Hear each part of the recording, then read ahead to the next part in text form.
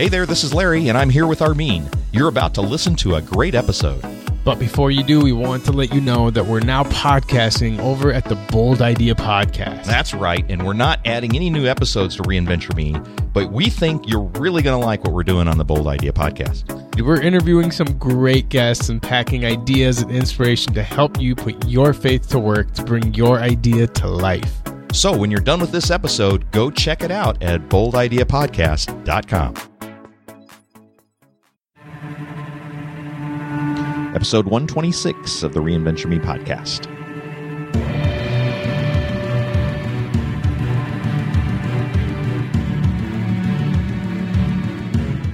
Well, it's undeniably good, but oh so hard to do or want to do. It's self-discipline. And we're going to talk about how to be more disciplined in this episode of Reinventure Me. Find your next great beginning. Welcome to the Reinventure Me podcast with your hosts, Larry Gates and Armin Asadi. Hey, thanks for joining us. This is episode 126 of the Reinventure Me podcast. I'm Larry Gates, along with my friend Armin Asadi. And Armin, the Dream. That's right. Is here today. Straight from the loadout team. I think I used the Armin the Dream last time. Okay, we're going to make it stick. Hey, thanks for joining us on this episode. This is the podcast for What's Next in Life, and we actually like to talk about new things and what's next in life, and I think that I'm always turning over new stuff and thinking about new things, and right. That has its own problems, of course, too, because it's so easy to leave the other stuff behind. I can relate. Yeah, right? But this podcast is really about reinvention. It's about reinventing our lives, reinventing the way we look at the world, and even the opportunities that we might have in front of us. So often we get stuck.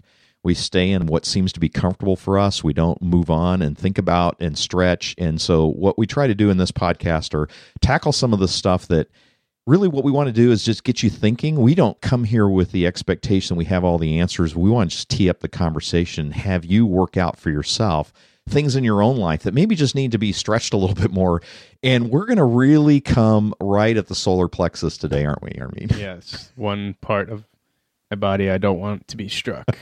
Well, we talked about the vulnerability episode. We're going to go right at it today. We're going to talk about self-discipline. Yeah. And, ooh, I know. Did you just throw up over there?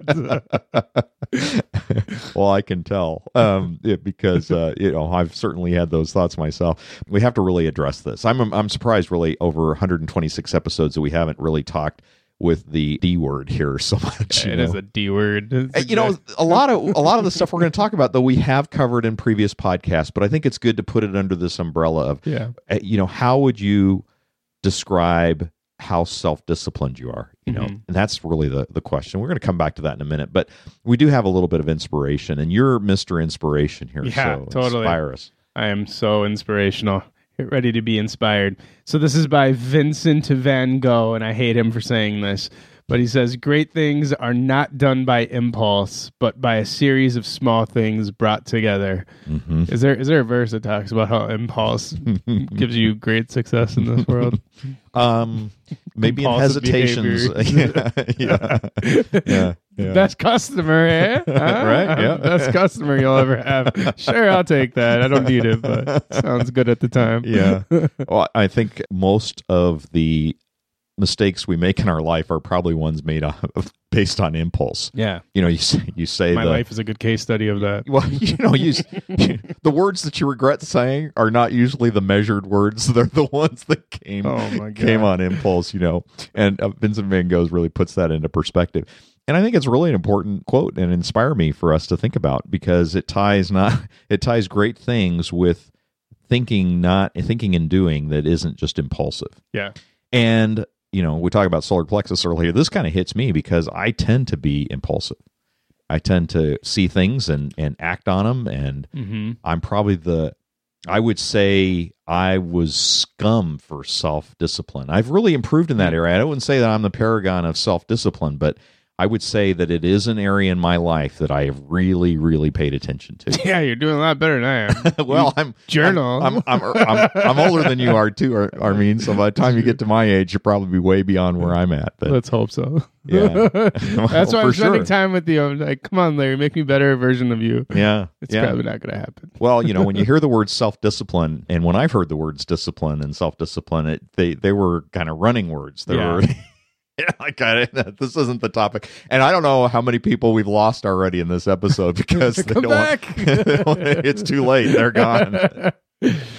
But I this idea. Okay, so maybe it's the word discipline that it in itself is something that kind of discourages everyone, because every time you heard the word discipline, I mean, you always think of your parents disciplining you or something weird like that. So like.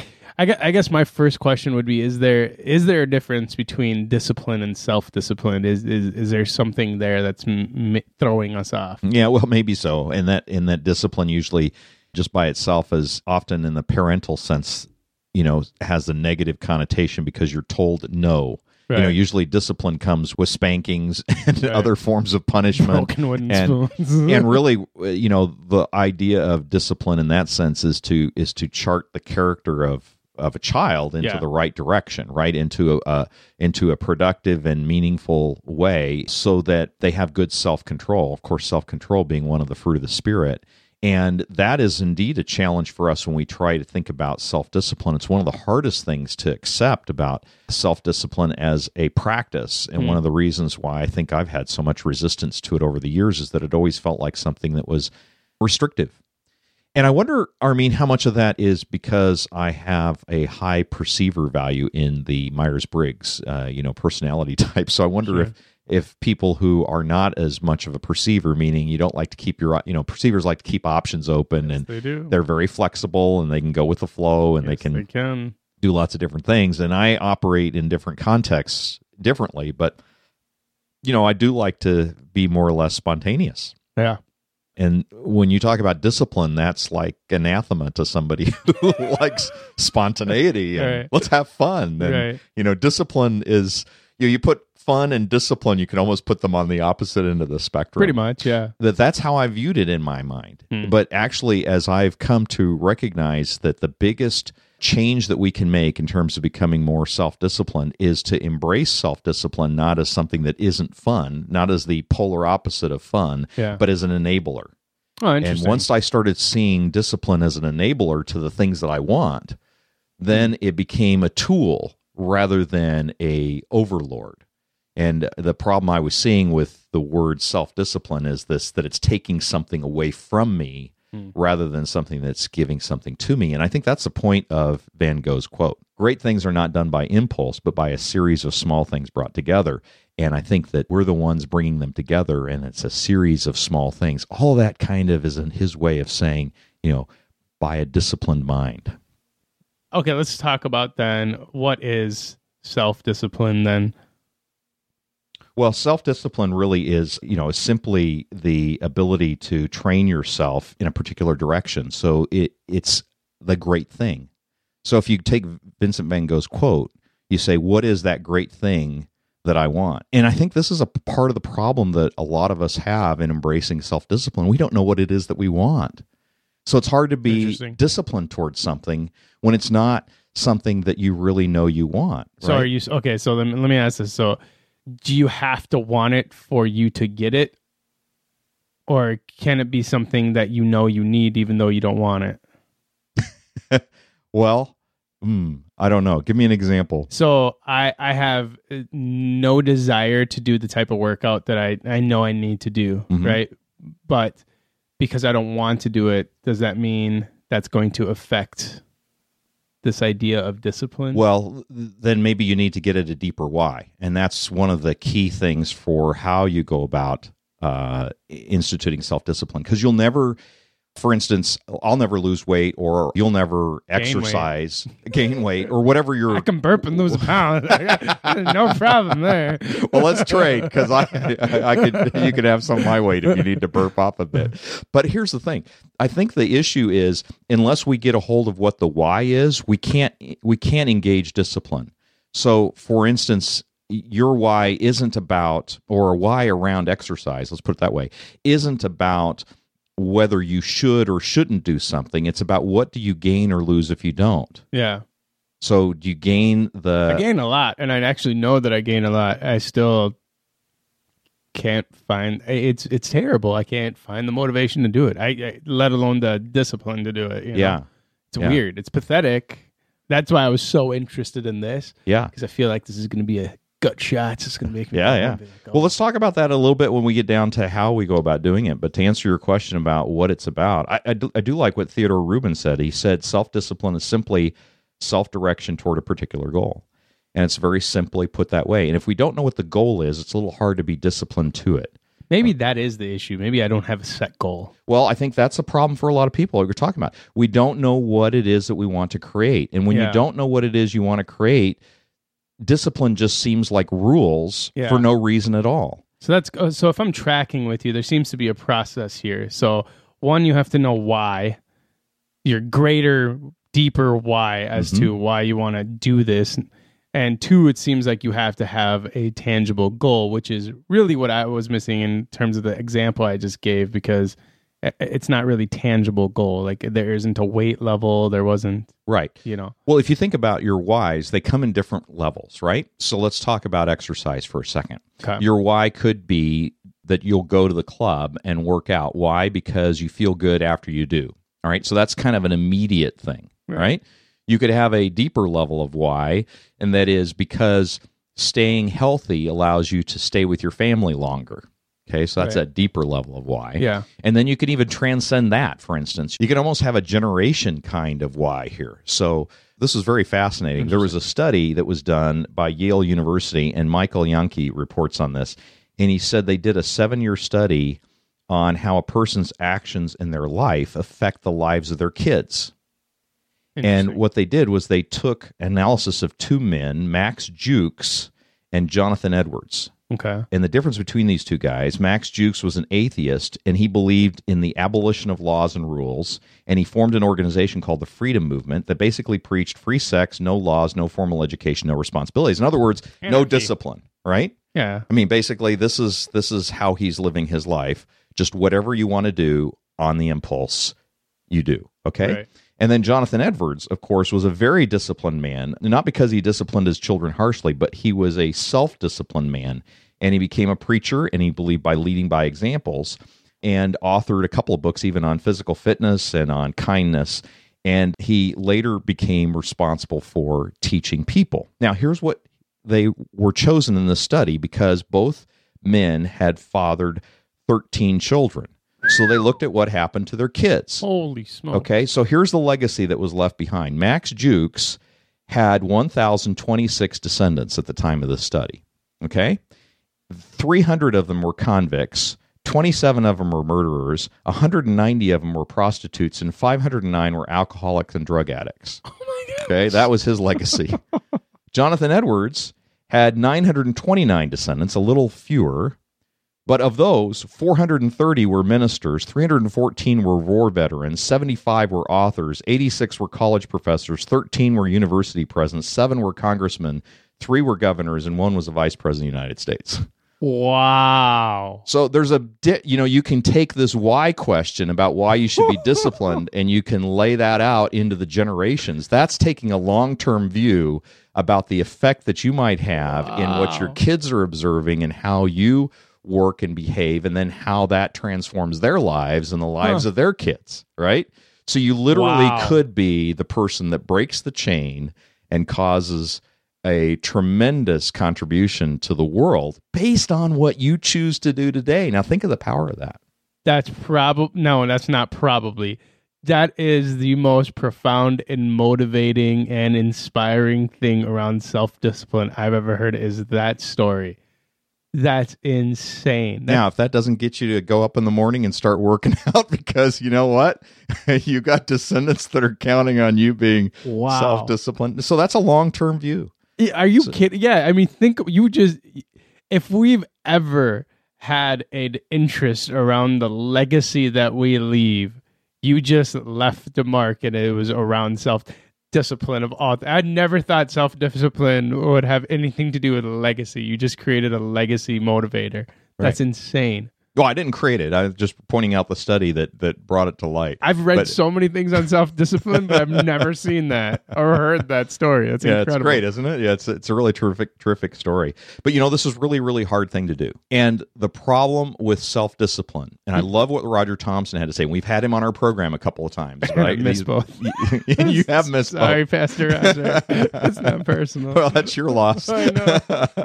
But he was so incisive in one of his teachings, and he says this, Armin. He says the problem with self-discipline is that not doing it is instantly rewarded. Whoa, say that again? The problem with self-discipline is that not doing it is instantly rewarded.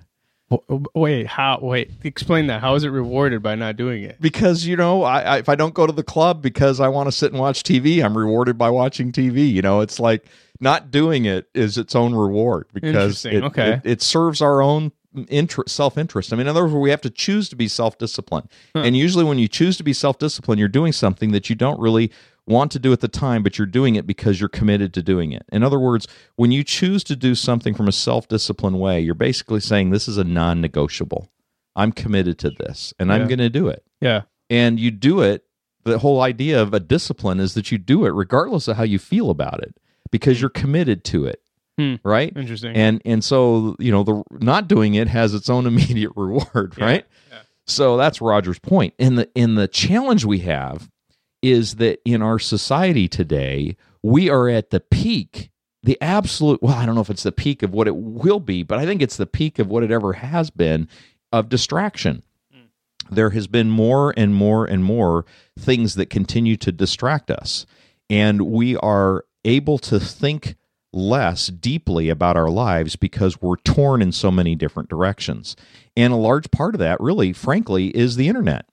Yeah. And I've been reading this book. I think we've talked about this, Armin, a little bit, by Nicholas Carr called The Shallows. And he makes a very compelling argument about how technology, and it always has been this way, changes, in fact, the way we think. And there have been a lot of studies that show that we think differently because when we use the internet to read versus when we read a book. Wow. For instance, just looking at a web page and they did some studies that say having somebody read something on a web page with hyperlinks versus somebody reading something that had no hyperlinks. Like a book, or even a web page without hyperlinks. Okay. The amount of retention for those that had the hyperlinks versus those that didn't was much, much lower. And the reason is because they had to decide in a microsecond or even subconsciously whether they were going to click through the link or not. And each time you do that, it's a distraction and it lowers your ability to think deeply about something. So one of the real powers of immersive reading in a book is that it gets you into this place where it quiets the brain and all you're thinking about is what you're reading. Wow. As opposed to trying to make decisions about whether you should stay interactive. Now, the whole point of all that is that we have so many distractions coming around, and with so many distractions, it's hard to stay disciplined. Right. Because you're always just like a gerbil on a wheel. You're jumping from one thing to the next and just keep the thing moving. Right. So that's a part of the reasons why it's so difficult for us to get disciplined about a thing. Okay, around that idea of it being so difficult, is there any other aspects or any other ideas that you might have as to why it might be so difficult for people to become self-disciplined? Well, I think the two big things are that we don't know what we want to create. And maybe there's three. The first thing I think is, that we have a distorted view about what discipline is. We've talked about that, right? We see it as an encumbrance or restriction rather than a tool, something that can liberate us to achieve what we want to do. Like Van Gogh said, right? Great things are accomplished not by impulse. So when we see that discipline allows us to accomplish great things, then it changes the way we think about it. So that's first. Second is that we don't know what the great thing is that we want to accomplish. And I think when we don't know what we want to accomplish, it's hard for us to choose to be disciplined in something. And then third is we don't know what the why is. We don't know why we're trying to do it, which we talked about already. And so if we don't have a good reason, why would we do it? it's like, you might as well just go beat your head against the wall or something to do some self-inflicted damage, because, that's all you're doing. Nobody wants to destroy themselves, right? And we want to try to preserve ourselves. Right. And if you don't see what it is you're trying to create, you won't choose to be disciplined. That's so true. I know it's true for me. I don't want to speak for anyone else. So, okay. You ready for the nitty-gritty part? Yeah, let's do it. I want practical how-to steps, right? Yeah. I'll try not to get too detailed in my questions, but let's start vague and say, so how do you become more self-disciplined? Okay, so 3 simple words. Just do it. Hey, Nike. Right. Not just kidding.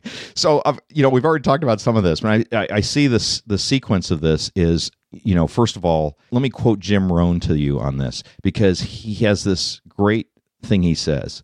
It's easy to do, and it's easy not to do. And it's because it's easy not to do it, and we have the freedom of choice, we will often choose not to do it. But it's not like it's really hard to do. Even though the word discipline sounds hard, it sounds like it's something. The fact of the matter is, this isn't rocket science. I mean, people do this all the time. And it's not like you don't have the skill to do it. So the first thing is to shift your thinking, and that is to start to see the benefit of it, the stuff we already did. Because I used to see it as just being totally restrictive. And now, I think especially when I turned 50, I started to see the urgency that I needed to have in the things that I wanted to do. Right. And it shifted my thinking a lot about how I structure my time, what I do with it, when I get up, what I do when I get up, how late I stay up, what I read, how often I read. I have a work plan that I work from every morning that has a schedule of what I do. I would never, ever, ever have done that when I was your age. Never. That was anathema. It's getting hard to breathe. I know, right? You're starting to constrict. Like I'm suffocating. I know. I can see it. I can see it in you, and I've actually felt it myself. But the reason I do that is because I know what I want to accomplish. I see it as a tool for me to accomplish my goal, not as a restriction. Does it take? Well, let me ask it this differently.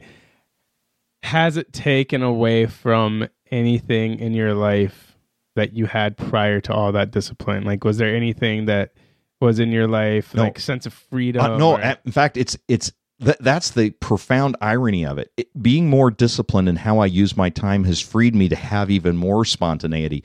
I mean, I get a lot of people that ask me, how do you do all the stuff that you do? Yeah. Right. And I know you, and I still ask that. But the thing is because I'm very structured and not highly overly structured. Even in the structure I have a lot of degrees of freedom that allow me to have fun with what I do. But I know that I have to erect some structures. Now, I love what one of the guys that I read, I can't remember who it was, otherwise I'd give him a citation for this, but he said, structure is needed where self-discipline is the weakest. Huh. Right? And I thought about that. I'm like, yeah, I don't need discipline in some of these areas of my life that I feel like I already have. Where I need structure is where the stretch is the hardest, where the need is the greatest. And, I was just going over, we have a bridge by our house. You go over, I think, to get here, the Cedar Avenue Bridge. Possibly. Yeah. Right. And so if you go over this bridge, it's just a concrete structure until you get to where the river is. And then there is these metal girders that span the bridge, right? That suspend the bridge and keep it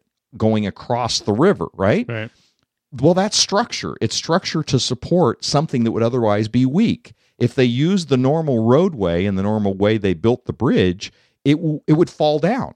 So it needs additional support. So think about discipline, that the things that you put in your life is that those additional girders that you put on so that you can get across to the other side. It's a supporting thing, not a restricting thing. So, okay, help me understand, what's the difference between discipline and structure then? Well, structure is the way in which you put something together that you're going to be disciplined about. So in other words, the structures that I put in place are what I do when I get up. So I've structured my time in the morning for, my reading and my journaling and the things that I do. That's the structure or the sequence. The discipline is me staying within that, right? And I know that by staying within that, I'm getting closer to accomplishing what I want to do. So I put a structure in place that allows me to get there. And the discipline is my commitment to that structure, is my commitment to saying, this is a non-negotiable for me. I'm going to do this every day. So several years ago, and I know we talked about this, I made a commitment to journal every day. Yeah. Right. And it was non-negotiable. And that hurt because it's one thing when you don't have anywhere you need to be right away in the morning and you get up and you do your journaling and all is fine and well, you got your tea and you can enjoy life and the birds are singing and all the rest and you've got happy thoughts, right? But when you've had a hard day and you're really tired and you didn't get it done in the morning and it's 3:00 in the morning already because you've been up late and you say, I'm not going to go to bed yet until I finished my day's journaling. That's when the rubber hits the road. That's when you decide whether this something you're committed to or not. Okay. And if you choose to be disciplined in something, you should choose to set your sequence about it in such a way that it can be a non-negotiable for you. Okay. So if you're going to exercise, you set your exercise regimen. Not that I'm going to exercise 30 minutes every day, whatever. I mean, that's great if you can, but set it in such a way that you can say, this is the level to which I can make it a non-negotiable in my life. This is what I'm going to do. Okay, so I'm trying to follow all the process. So it sounded like at first, and help me if I'm saying this wrong. So first it started out with the greater why. Mm-hmm. So find your greater why, right? Second was set a goal, tangible goal that you can achieve. What came after that? Set the structure to meet that goal where you most need it. Mm-hmm. So why, goal, structure, and what comes after structure? Well, so let's talk about a little bit more about the structure part of it because it's part of the goal. So you have to apply where it's most needed. In other words, pick one area. Okay. Right? So there's a lot of areas where you might need discipline. You might find that you're weakest there. So for instance, one of the areas that I've consistently had in my life that I needed to get more disciplined around was how often I said yes. I would say yes so frequently to things because I get excited about it. Yeah. Somebody bring up an idea and I go, oh yeah, I can see it. I can vision it in my mind's eye. And the elixir here was that if I could envision it in my mind's eye, I get really excited about it. And I realize, oh yeah, let's do that. And I commit to it. And then I realize, wait a minute, it's a lot different visioning it than it is bringing it to life. And now I've just committed to a lot of hours of doing something that I didn't need to do. Yeah. So it's a very simple discipline, but it's a discipline of saying, now when I'm confronted with something, I say, no, I need to take that offline and give a response later. Let me think about it. Right. Mm-hmm. So I apply that. I get distance from it in order to give a proper yes or no, as opposed to making an impulsive yes or no. Back to the question, where are you most impulsive? So if you want to look at discipline, look at where does your impulsiveness get you into trouble? Right? Sometimes impulsiveness is great. I can go out and decide, hey, we're going to do a movie and a pizza tonight. And it doesn't get me into trouble. It's fun. Right? Yeah. But there are times where your impulsiveness, it gets me into trouble because I'll say yes and make a commitment to things that I shouldn't make a commitment to. Or, for instance, I might get easily angered when somebody brings up something, right? And I don't have the discipline of controlling how I respond to them, in which case, again, distance is needed. And when that comes up, you need to then say, all right, my discipline here is that I'm going to set a separation. See, discipline doesn't always mean that it's about a work thing and you're sitting down to do work. It could just mean it's about how you're going to discipline yourself in a given situation. And that means that you're preconditioning yourself, and psychologists talk about this a lot, about the value of preconditioning what you might expect. So when you know something's going to happen, and it's likely to trigger you in some way, deciding ahead of time how you're going to respond, like, okay, I'm going to take a breath, I might have to create some separation. That's a disciplined response, right? As opposed to just being impulsive and then getting yourself into trouble, right? We've dealt with procrastination a lot in the past episodes, right? I think we did one on episode 70, How to Beat Procrastination. There are a lot of great ideas in there, but that's an area where discipline usually goes all to heck because, we're waiting until the last minute to try to get something done and we hate doing it and it's coming up and all the rest. But, the idea about self-discipline in procrastination, of course, listen to that episode for a bunch of ideas there. But a key core thing related to structure is, do I set aside time that's calendared, and we've talked about this before, that allows me to do deep work, that allows me to do the kind of work that's required. And then I calendarize it and I say, this is the time I'm going to do it. And it's non-negotiable. In other words, somebody calls me up to go do something. I say, no, I have an appointment with myself. Or I don't even say who it's with. I have an appointment. Yeah. I have an appointment. Yeah. And this is what I got to do. Okay. So we got know your why, set your goal, create a structure. So here's my question after that. Obviously, there's subpoints to the structure is, do you set a timeline? Is there a deadline? A deadline for discipline? No, because I think you get better at discipline all the time. But I think the thing about it is what you're trying to do is you're trying to identify the one habit, the one thing that you can fix, right? And we've talked about this back in episode 21 on how to create habits, but the key is to identify the one area. When we feel out of control and not disciplined in every area, we almost think that it's tempting to just do a whole do-over, right? I'm going to my whole life I just need to get more disciplined. Yeah, totally. Right? And we say, I need to get more disciplined. And that's this umbrella thing that we feel like we need to have a garage sale and everything goes out to the end of the curb and we hope somebody buys it. Yeah. And then we come back and we're all better. Right. But the fact of the matter is that isn't how it works. Yeah. And it isn't like we need all discipline. We don't need to do a garage sale. Just pick one thing that you're going to develop a habit around. And that's the key, because otherwise what we're trying to do is we're trying to dispense with everything in our lives, and we're never going to get there. In fact, it's going to be harder to get there.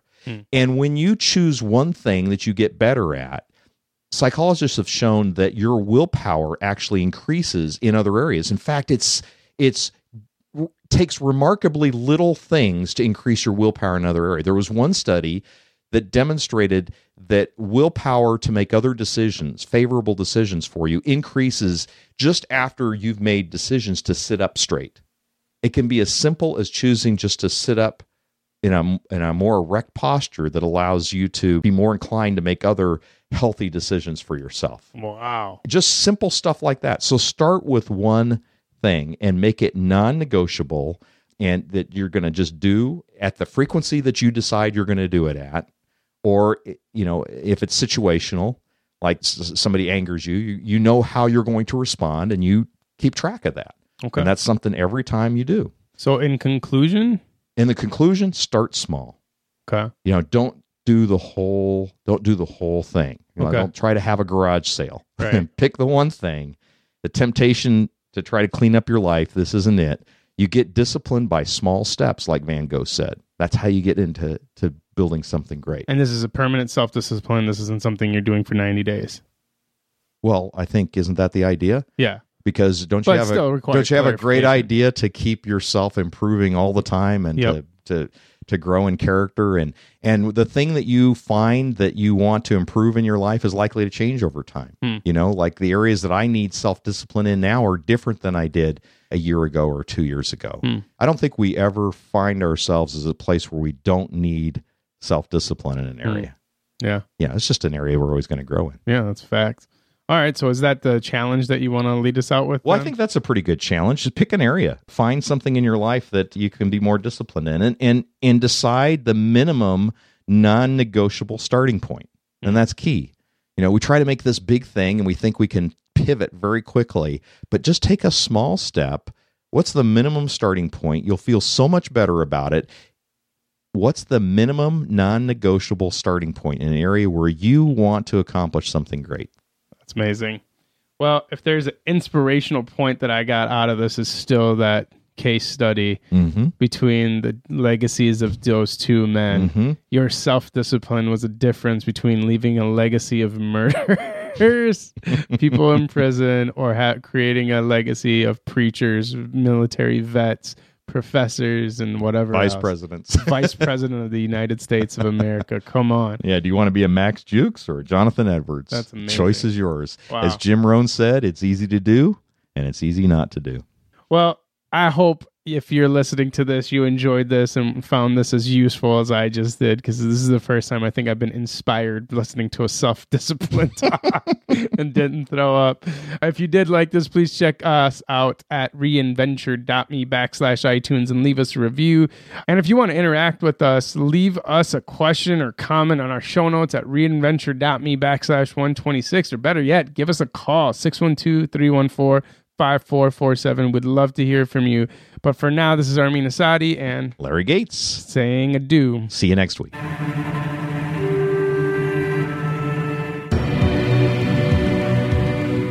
You've been listening to the Reinventure Me podcast with your hosts, Larry Gates and Armin Asadi.